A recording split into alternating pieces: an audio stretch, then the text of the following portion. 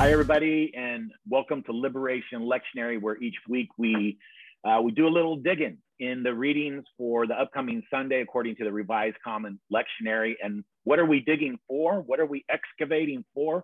We're looking for some nuggets, some jewels, some shiny rocks of liberation that we can share with one another and with you all. Hopefully that might help in your sermons and street preaching and dinner table conversations. My name is Jamie Edwards Acton. I am an Episcopal priest in Los Angeles, California, and joining me each week is my friend.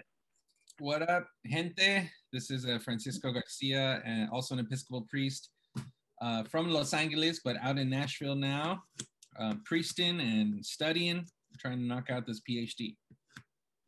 The doctor's in the house. So my kids say that when I finally finish, they're like, "What do we call you?" And so they started coming up with different names. And like, "You're already a reverend. Like, what do we do? Like, how about Reverend Daddy Doctor? There Reverend you go. Daddy." I'm like, whatever. Run RDD, right? That's what run RDD. That's what it's Run. All right. Well, I think this week you're reading Francisco so we go from the end of Luke, and now we're going to rewind it and go back towards the beginning. That's right. So this is Luke 3, verses 1 through 6. In the 15th year of the reign of Emperor Tiberius, when Pontius Pilate was governor of Judea, and Herod was ruler of Galilee, and his brother Philip, ruler of the region of Iturea and Trachonitis, and Lysanias, ruler of Abilene, during the high priesthood of Annas and Caiaphas. Well, this is an interesting passage today. The word of God came to John, son of Zechariah, in the wilderness. He went into all the region around the Jordan, proclaiming a baptism of repentance for the forgiveness of sins, as it is written in the book of the words of the prophet Isaiah. The voice of one crying out in the wilderness, "Prepare the way of the Lord, make his path straight.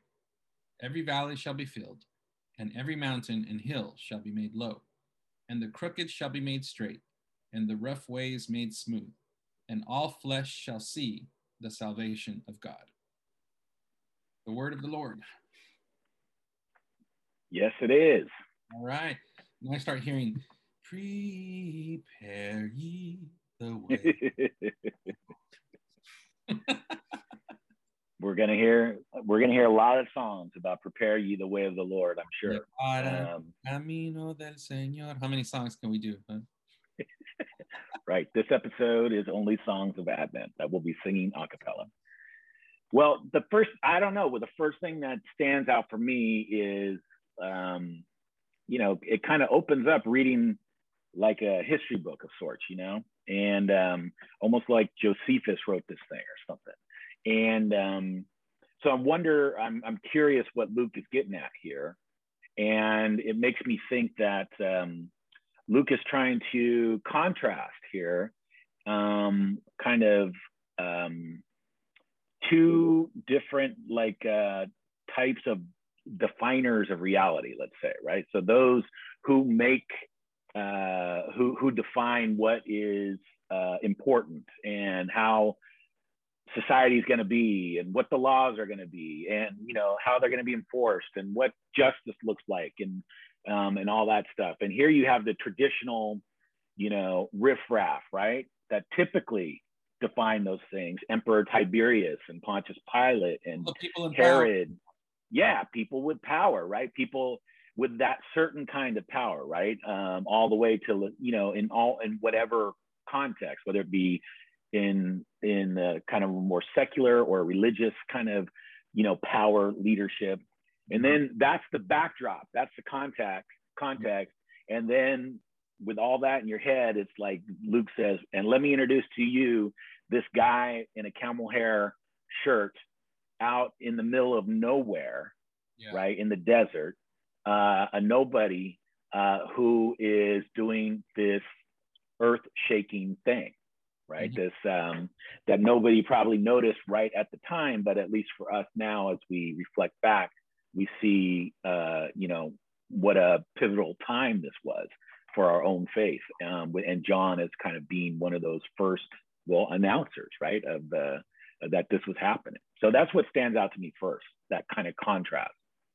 Yeah, no, and it's what it I think brings up is what what Luke is such a powerful gospel to begin with about this, about how God shows up with an alternative form of power, right? And that's the whole vision, right, of the a different reign, which is really an anti-reign, right? It's against the powers and the principalities that we read about, and it's bringing a completely different kind of power, and and Christ comes in to show that, to manifest that, right? But before Christ, there was someone who paved the way, and so I think this is where it's important that John the Baptist is sort of really highlighted here, right? The word of God came to John, right? But where? In the wilderness. Again, contrasting these powerful governments and leaders. So I think it is significant. Without John, it's almost like the story leading to Christ doesn't make sense. So think about the people that historically are given less attention and less authority in something, but were essential, right? And only later do people really realize and appreciate them for their role. So it's like, everyone talks about Dr. King, and of course, Dr. King was essential to the Black freedom struggle and civil rights movement, especially from that period of time of the mid 50s to 1968. But all the work that happened in the 1940s, leading and even before that, leading up to Dr. King, what made Dr. King possible, right? Howard Thurman, such an important theologian and leader, and mystic activist that paved the way for someone like Dr. King. The Black social gospel, these kinds of things, right? Bayard Rustin, right? All these folks that people don't realize, like, wow, they were all instrumental. And Dr. King was kind of like that person who then was the public figure. And I think this is kind of similar with John, getting his credit right now, where credit is due. Right. And even John embodying, and using and embodying the words of Isaiah before him, right? And all, the other prophets and forerunners, right? That he's standing on their shoulders. That's right. Yeah, I think that's a really important kind of reminder to us in community, right? Like, upon whose shoulders are we standing? And it's an important exercise, to do, because it's sometimes we think we're, it really points to kind of like the spiraling nature of history, or the kind of up and down. It's not just the linear, like we're getting bigger and better all the time, right? It's these people have gone through these things before. That's why we read these scriptures, right? Yeah, and it relates directly to, like you said, to a community and to our faith and to our organizing and activism through the church. So, like, the work we did around sacred resistance and sanctuary, we had very clear in our minds the original sanctuary movement, or at least the sanctuary movement that became known in the 1980s, with all of the folks who fought, during that time, and who made, especially around Central American issues at that point. And then it continues, like you said, there were movements before that. So. Right. I think this next line in this reading in verse 3 is kind of talks a little bit about what we're doing right here. There's two things that stand out for me. What proclaiming a baptism of repentance. First of all, I love the word repentance. It's so misunderstood, and but I just regularly have to just point out that it doesn't mean grovel. It doesn't mean begging for forgiveness or something like that. But repentance is a change of it's a change of mind, right? And it's a different way of seeing things. Walter Brueggemann said it's to change our mental and perceiving apparatus. So that's what John is inviting people to change their mental and perceiving apparatus, kind of like what we've been talking about. And then this forgiveness of sins, again, another misunderstood or kind of lazily not excavated term, here, because it's just everyone makes it so personal, right? But let's say what, as you and I talk about every episode here, sin has these communal, societal, worldly dimensions as well. And what is being asked here of John for forgiveness is actually a release, right? To release these peoples from these societal sins, and like injustice and oppression and marginalization and disempowerment and, disenfranchisement, all that. And so really we could just say that John was calling, was inviting those people into the water, that they would change their mental and perceiving apparatus and be free, be liberated, right, from all those things that might make them less than what God intended them to be. So, so that's how I hear John, and that's, to me, that makes more sense on why he really caught people's attention. You know what I mean? Because he was making something, these guys get attention because they had these radical messages, not because they were just like repeating what established religion was saying, or. Absolutely. Yeah. And think about, it's so critical that this tradition is laid out here, right? John hearkening back to Isaiah, because what's the scroll that Jesus opens up when he gets his initiates his ministry, right? It's the Isaiah scroll about bringing the year of the Lord's favor and releasing the captives and bringing recovery of sight to the blind. It's all about this prophetic tradition, that's the work of Christ, and then that becomes our work. Right. So John is laying this out for us in the very beginning of the gospel. The repentance for the forgiveness of sins. If we're lifting up Isaiah and the prophetic tradition, then a societal and structural understanding of sin is the primary form of understanding. Right. It is and you read it, right? You read Amos, you read Micah, you read, what were they condemning? They were condemning, right, when those in power, and even the folks from the tradition, right? Israelites had then become oppressors towards others, and they're saying, did you forget our story? And that's right. Now trampling upon the poor, and you're charging them for things, and you are just decimating the covenant that you have with God. And so this is what we have to examine for ourselves today, right? Why Advent is such a really important period, I think, for us to really listen to these passages and how they speak to us now. How are we doing that?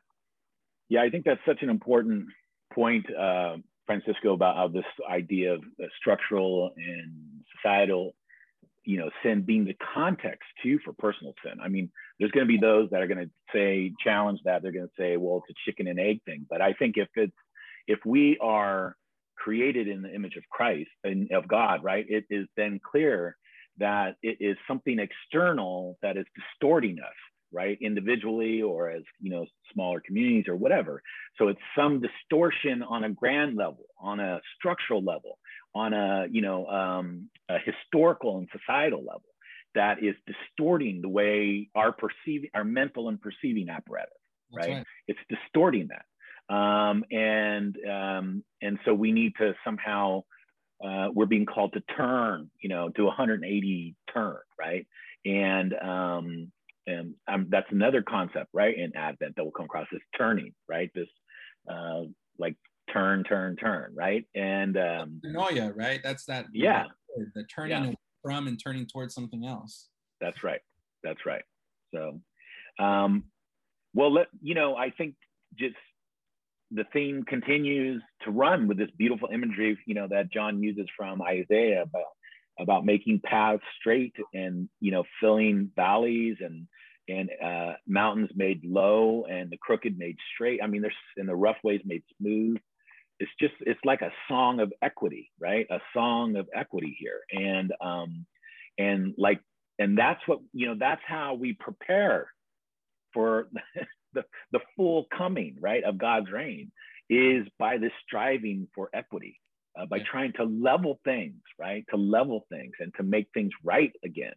Those crooked things, that have been distorted, right? Historically, how do we straighten those out, And it takes a lot of work, right? It takes the whole truth and reconciliation kind of approach, right? But that's what we're doing. We're trying to straighten out those historically crooked paths. To restore a balance of with that is restoring a sense of power to where it belongs, which is really amongst the people, right? And so the distortion, then obviously was empire, right? And right. the power imbalances that happened there. Our distortions now, even though we're not under the same kind of empire, there are structures of empire that govern much of how we live, right? We have income inequality. We have this, criminal injustice system that, disproportionately impacts, Black and brown folks in our community. We have, continued attacks on members of our LGBTQ community. And, I could go on, but all of these distortions, this is when I think about the rough ways made smooth, I think about the leveling, and what that is a part of God. I believe that that's part of God's vision for us, but it's really up to us to figure out how to come together and initiate, operationalize, Yeah, and that leveling process, as Jesus, embodied in his life and taught, it requires us to turn things upside down, right? Things we take for granted, right? Things we just assume if that's the way it is, and that's the whole Jesus's whole ministry and life was about, like reversing things, right? The last shall be first, the first shall be last. If you want to lead, you have to serve. Constant, flipping over tables physically, right? Flipping over economic systems, turning who is in and who is out, who is God's protagonist, who is God's antagonist. It's just that his whole life and ministry was about this turning things upside down or reversing things so that we could create some equity and a kind of a levelness in our community. Yeah. So, I think as we do Advent in our churches, in our communities, I know that we pay attention to, what hymns we're going to choose and making the Advent wreath and all these really nice activities. I just kind of, the reminder I have for us is like, these things are all good, but make good use of the season for what the season really is intended for as you do all those things, right? Mm-hmm. Because it's so clear if we really look at this passage and we look at the whole of this, that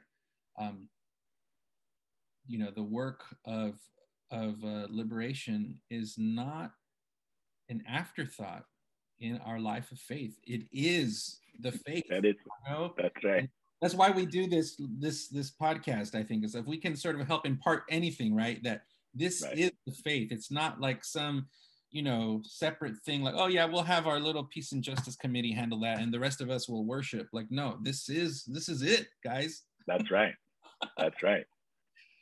Yeah, there is no